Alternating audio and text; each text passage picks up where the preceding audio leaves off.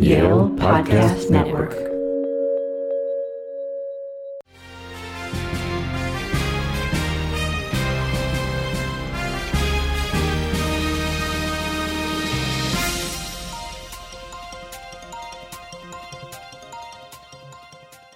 Welcome to the Macmillan Report. I'm Marilyn Wilkes, your host, and our guest is Adeem Suhail, the Singh Postdoctoral Associate at the South Asian Studies Council at the Macmillan Center.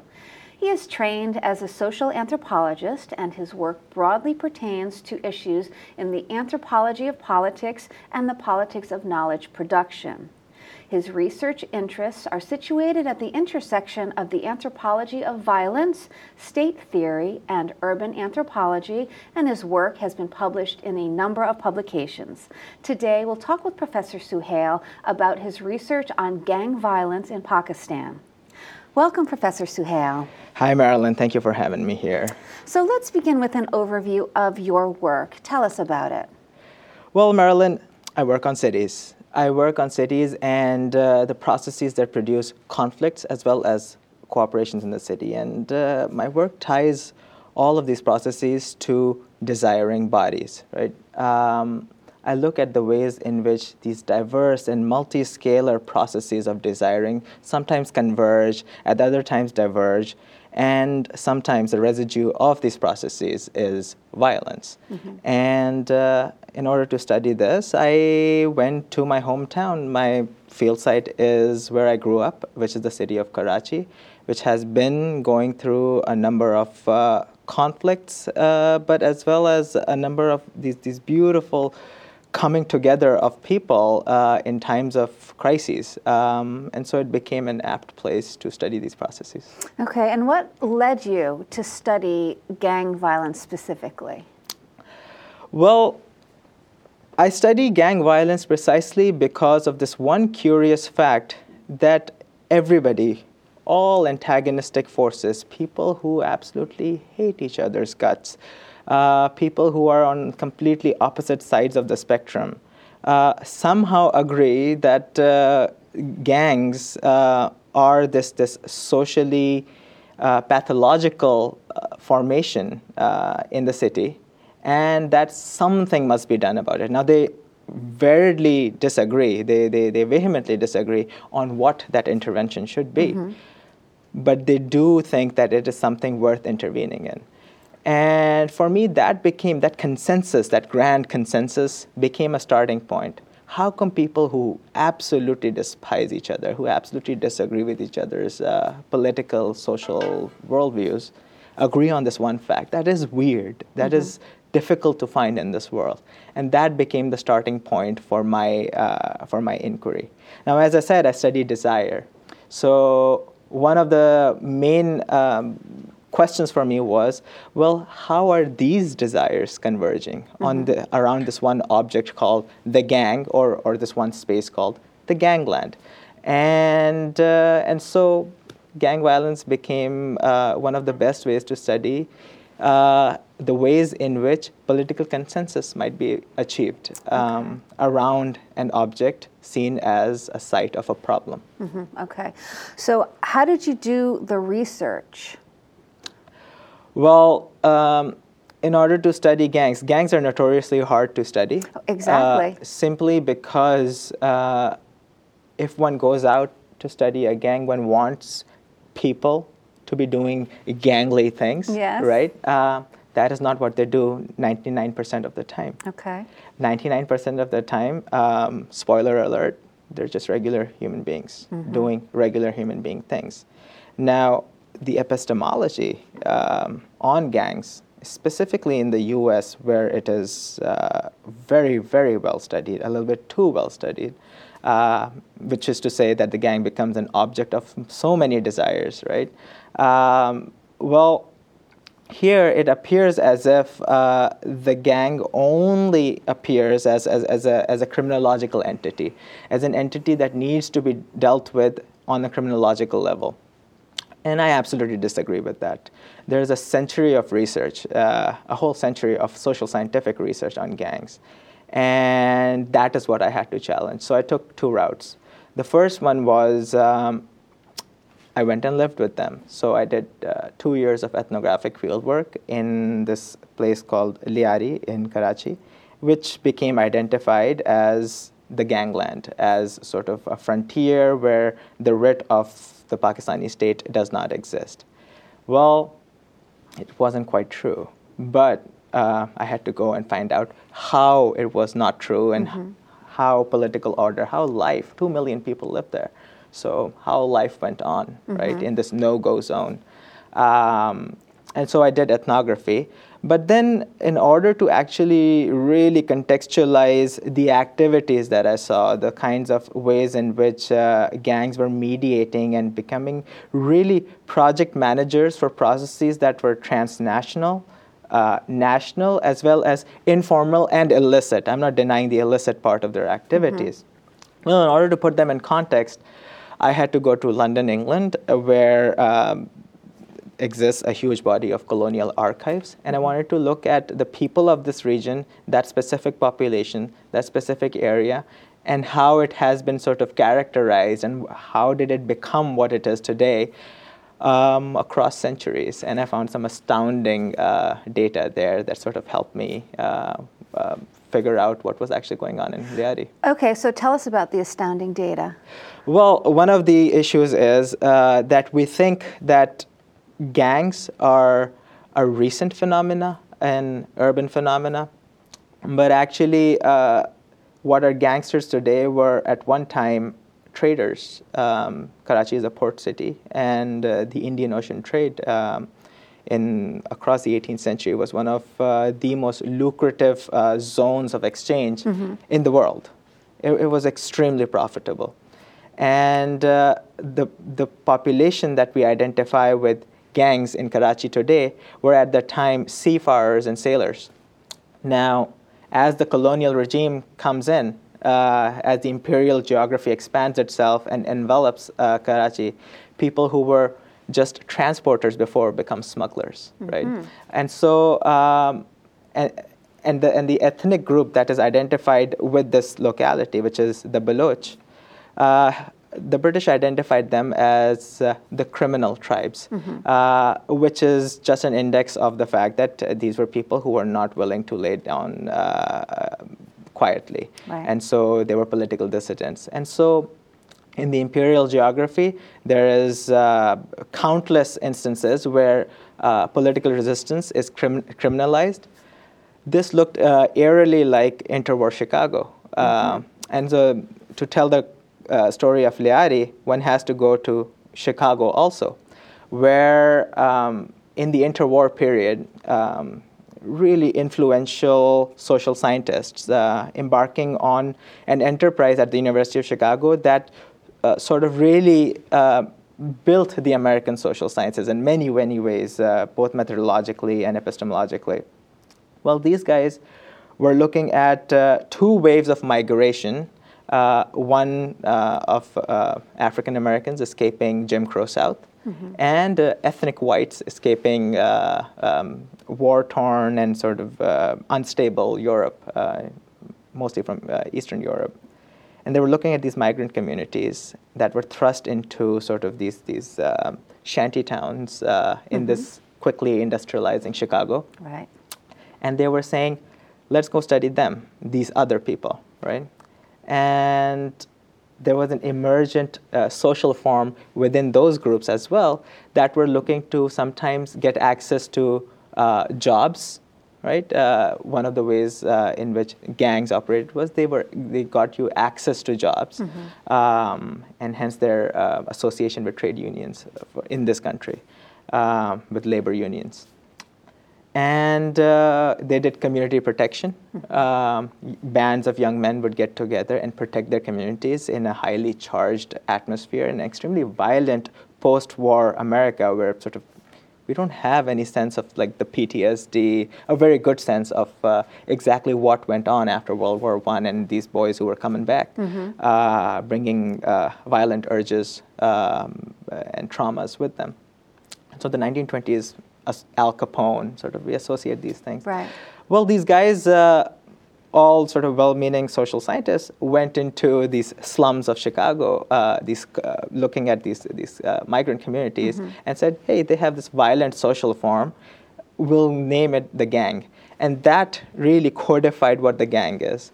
So when I went to the archive, to cut a long story short, I looked at both the way the word gang became an analytical category by eliding its racialized construction, by eliding its classed construction, it as a category of difference and pathology by definition, rather than the contingent circumstances of interwar Chicago. So the career of the category of the gang, as well as the career of these people, the genealogy, the history of these people across centuries who are now identified as the gangs in Karachi. And these two threads, one from Chicago and the other from England, merged and constructed the space that is now presenting itself as the problem of the gangland in contemporary Pakistan. I see, okay. So when you say contemporary, what is the time that you are studying? Well, that's actually an excellent question, because time is not linear in many of these. If you really look at these things closely, it contracts and expands and it fractures and it comes together.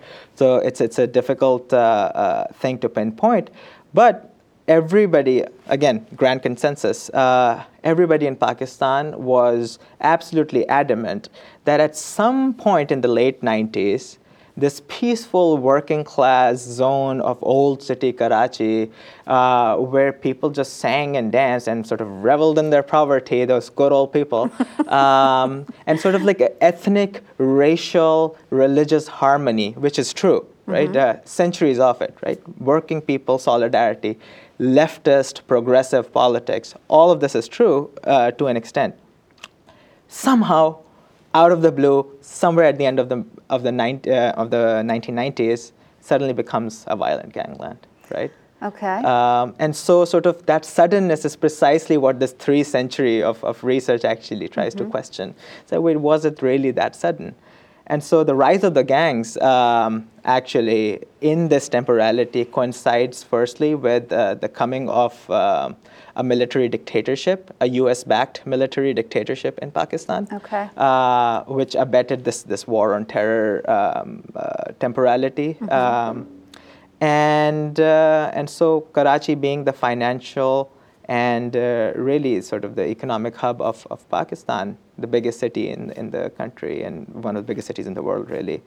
How does one stabilize order in a place where one has destabilized any form of democratic political process? Right. Well, one does so through strongmen, through enabling strongmen. And so an easy answer would be, and not an incorrect answer would be, that the rise of the gangs coincided with the rise of a bigger gang in Pakistan, which was the Pakistani army taking over the state. Okay, so my next question would be, of course, why did the military allow the gangs to persist in that area, especially since it was, the financial center of the country? Well, so this is a part of gang research that we don't actually sort of talk about too much, which is exactly what does it mean for a city to be the financial center of a country, right? And well, economists, good ones, and anthropologists, social scientists have generally been sort of have now converged onto the fact that there is a very strong relationship between informal, illicit, dark, shadow economies and what we know as the economy, right? The national economy or the city's economy. And actually what we realize is that activity and exchange in this sphere, this informal sphere, is infrastructural to many of the activities that are going on in the formal sphere. In places such as the post-colony, the post-colonial states, this relationship is far more entangled. It's far more visibly entangled. So right now we're going through the whole Ukraine controversy here. Well, that appears as a shock to people, right? Russiagate may appear as a shock to people, but this is the way politics has happened in most of the world for most of time.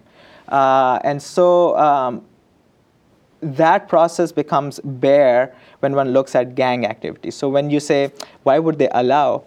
I would say, why would they not, right? Because gang activities, these gangs are embroiled in, as I said, 300 years of connections. The Baloch people are the Baloch people and their business partners and their friends and their cooperative groups are spread out throughout Pakistan, Afghanistan, Iran, the Persian Gulf, the Gulf states, Saudi Arabia, East Africa, right? The Baloch people are not racially uniform. So in Karachi, there is Afro-Baloch people as well as Pashtun Baloch people. They present as different, but they all call themselves Baloch, and they all accept each other to various degrees. The term Baloch, what do you mean by that? That's a very good question. It's difficult to say. The Baloch in Pakistan become an ethnic group, and they are a peripatetic people with a very robust oral history of themselves. But because they are spread out across these oceanic and terrestrial boundaries across these different states, always at the margins, always the seafarers and the caravan drivers and traders and sailors, they become different people.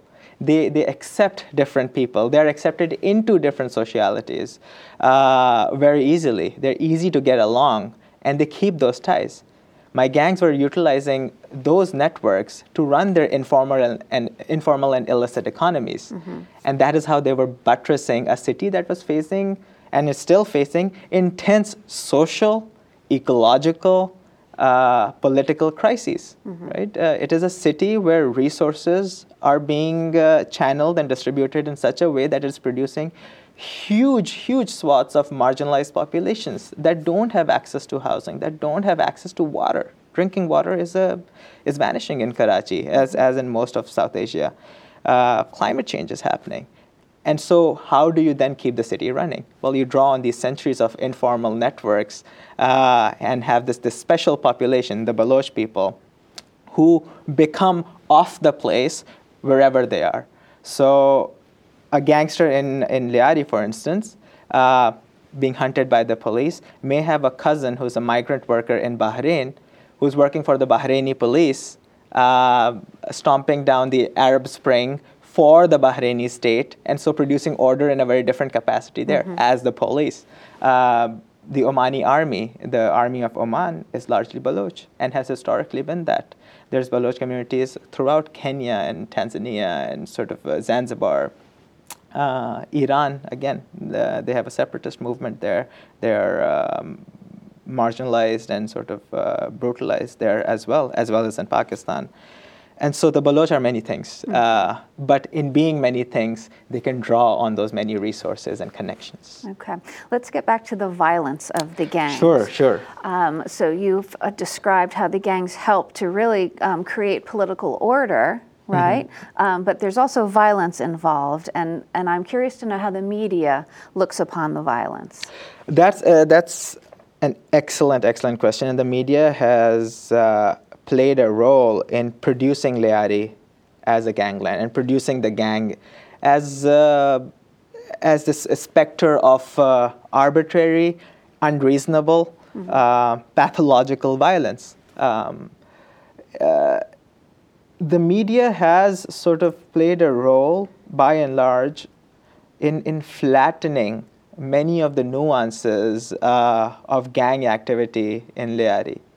So, for instance, what you would find if you stumbled into Liari in 2009, just before the gang violence truly sort of reached its epic proportions and became like this something that was threatening the writ of the Pakistani state, or so we heard. In 2009, you stumble into Liari and you'll find that these gangs were involved in processes by which they were claiming funds from USAID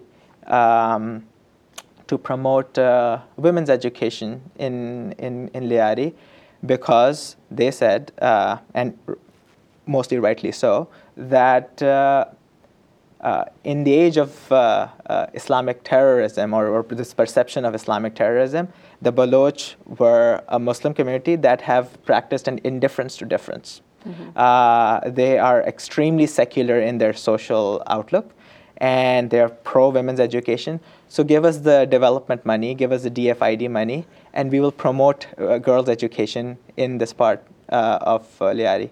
And they were fairly successful in doing that. So those are the kinds of processes you will see there, right? So in the first phase, when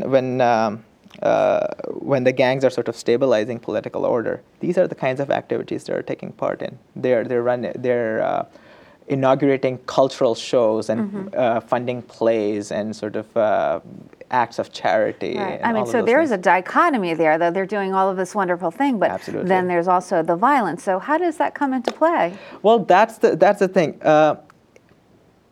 In the process of the stabilization, this is something I write about in the book, which sort of I'm working on, which is that in the process, we have to take this as a temporal process, right? In the first phase, they are stabilizing order. But then at some point, the gangs figure out that why are we doing this on behalf of people sitting in the capital, the political elite of the city? We're the ones who are doing all this stuff, right? So rather than staying in this liminal position as instruments of order, they try to become party to order itself. So around 2009, 2010, these gangsters, they decide to join politics. They make these overtures to political formations. That's not acceptable, right? Because that is not what maintains order in the city. Their key role is precisely that they stay on this border between formal and informal, state and society, law and outlaw, right? That's what their function is in maintaining order. If they drop to either side completely, they lose that position. They can't broker order. And so what they're trying to do in their ambitions, their desire to become legitimate, is bucking this order, right? They're destabilizing it. And so then follows an intense period, this is the second phase, where not only are they fighting amongst themselves to become this order, but also the political elite, the Pakistani government, which by this time the military has been humiliatingly driven out of power through a people's democratic movement in 2007 and 2008. Well, by this time, nobody wants them around because they have all these ambitions. And so in the second phase, there's intra-gang violence, but also inter-gang violence, but also the gangs are becoming too much for the state to handle. They're not playing their part as instruments anymore, and so they must be culled. And so there is, in 2013, a military operation. And so the military that was humiliatingly driven out of power in 2007 can now in 2013 come back and say, look, your city is going to the dogs, we're coming in and we're saving you, right? And so those who were their erstwhile partners in the phase between 1999 and 2008, now they come in onto the streets of the city, a good excuse to come onto the streets of the city, and they kill young men, young Baloch men from Liari indiscriminately. They kill them, they render them desaparecido, they disappear them, or they put them in these draconian anti-terror courts where due process is abrogated, really, that were sort of instituted in Pakistan beginning to 2014. And they take care of the problem. But once they're there, they've never left. So now the Pakistani army has a permanent presence, a policing presence on the streets of the city. So that is the situation today, and there is no longer any gangland violence, but there probably is military violence? Well, yes. Or a bit of both? A bit of both. The military works in very different ways, in diverse ways. It's not.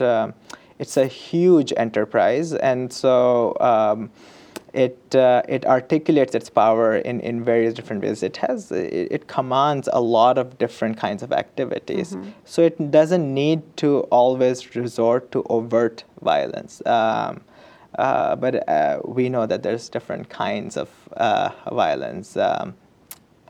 The gangs, yes, they're no longer there as such, and sort of Liari became, after the gangs, this poaching ground, or I don't know, I don't want to call it a poaching ground, but a way in which lots of human rights and educational and sort of all these different kinds of NGOs and entrepreneurial groups could swoop in onto the remnants of what the gangs left behind, the rubble after the gang war, and sort of really appropriate cheap labor, devalued labor of the people of Liari, and say, oh, look, you're from the gangland, nobody else will give you a job, but look, out of the kindness of my heart, why don't you work as an entrepreneur for my factory, not in the factory, but stay at your home, build whatever I need you to build, and I'll buy it from you for 50 cents on the dollar. You know, like Right. Those are the kinds of things that are happening in Liari, and it's really tragic that this is the cost of peace, pure exploitation. Right. But the gangs, of course, these formations don't completely die. And so last January, a really sort of well-respected political figure in Karachi who lived in a completely different part of town and sort of affiliated in a very different kind of politics, his car was just entering his driveway, and these two young men approached him on a motorbike. And right in front of his gate, they shot him point blank, and they killed him. This had nothing to do with Liari. But and the state didn't want to really pursue the case. They were sort of dragging their feet and everything. Eventually, when they were forced through social media, through sort of political pressure by the victim's family, they came out and they said, oh, these were hired killers who are affiliated with the Liari gang war. By this time, the gangs are completely decimated, right? And so what you have are these remnants who have had a career in some kind of violence, who are now sort of these free radicals floating around in the city, trying to figure out their place there. And so gang violence, yes, has disappeared, but violence in the city, these are peoples of the city desiring bodies with their own aims, with their own trajectories and their tools and their trades and their practices. So the activist was targeted for his activism or for another reason? Well, he was actually a politician from a major political party. And so after the military cleaned up the gangs, it turned its eyes onto other sources of disorder in the city. And this is sort of outside the purview of my own work, and the other people have done great research on this. They looked to this one political formation that had been quite dominant in the city for the past 30, 40 years.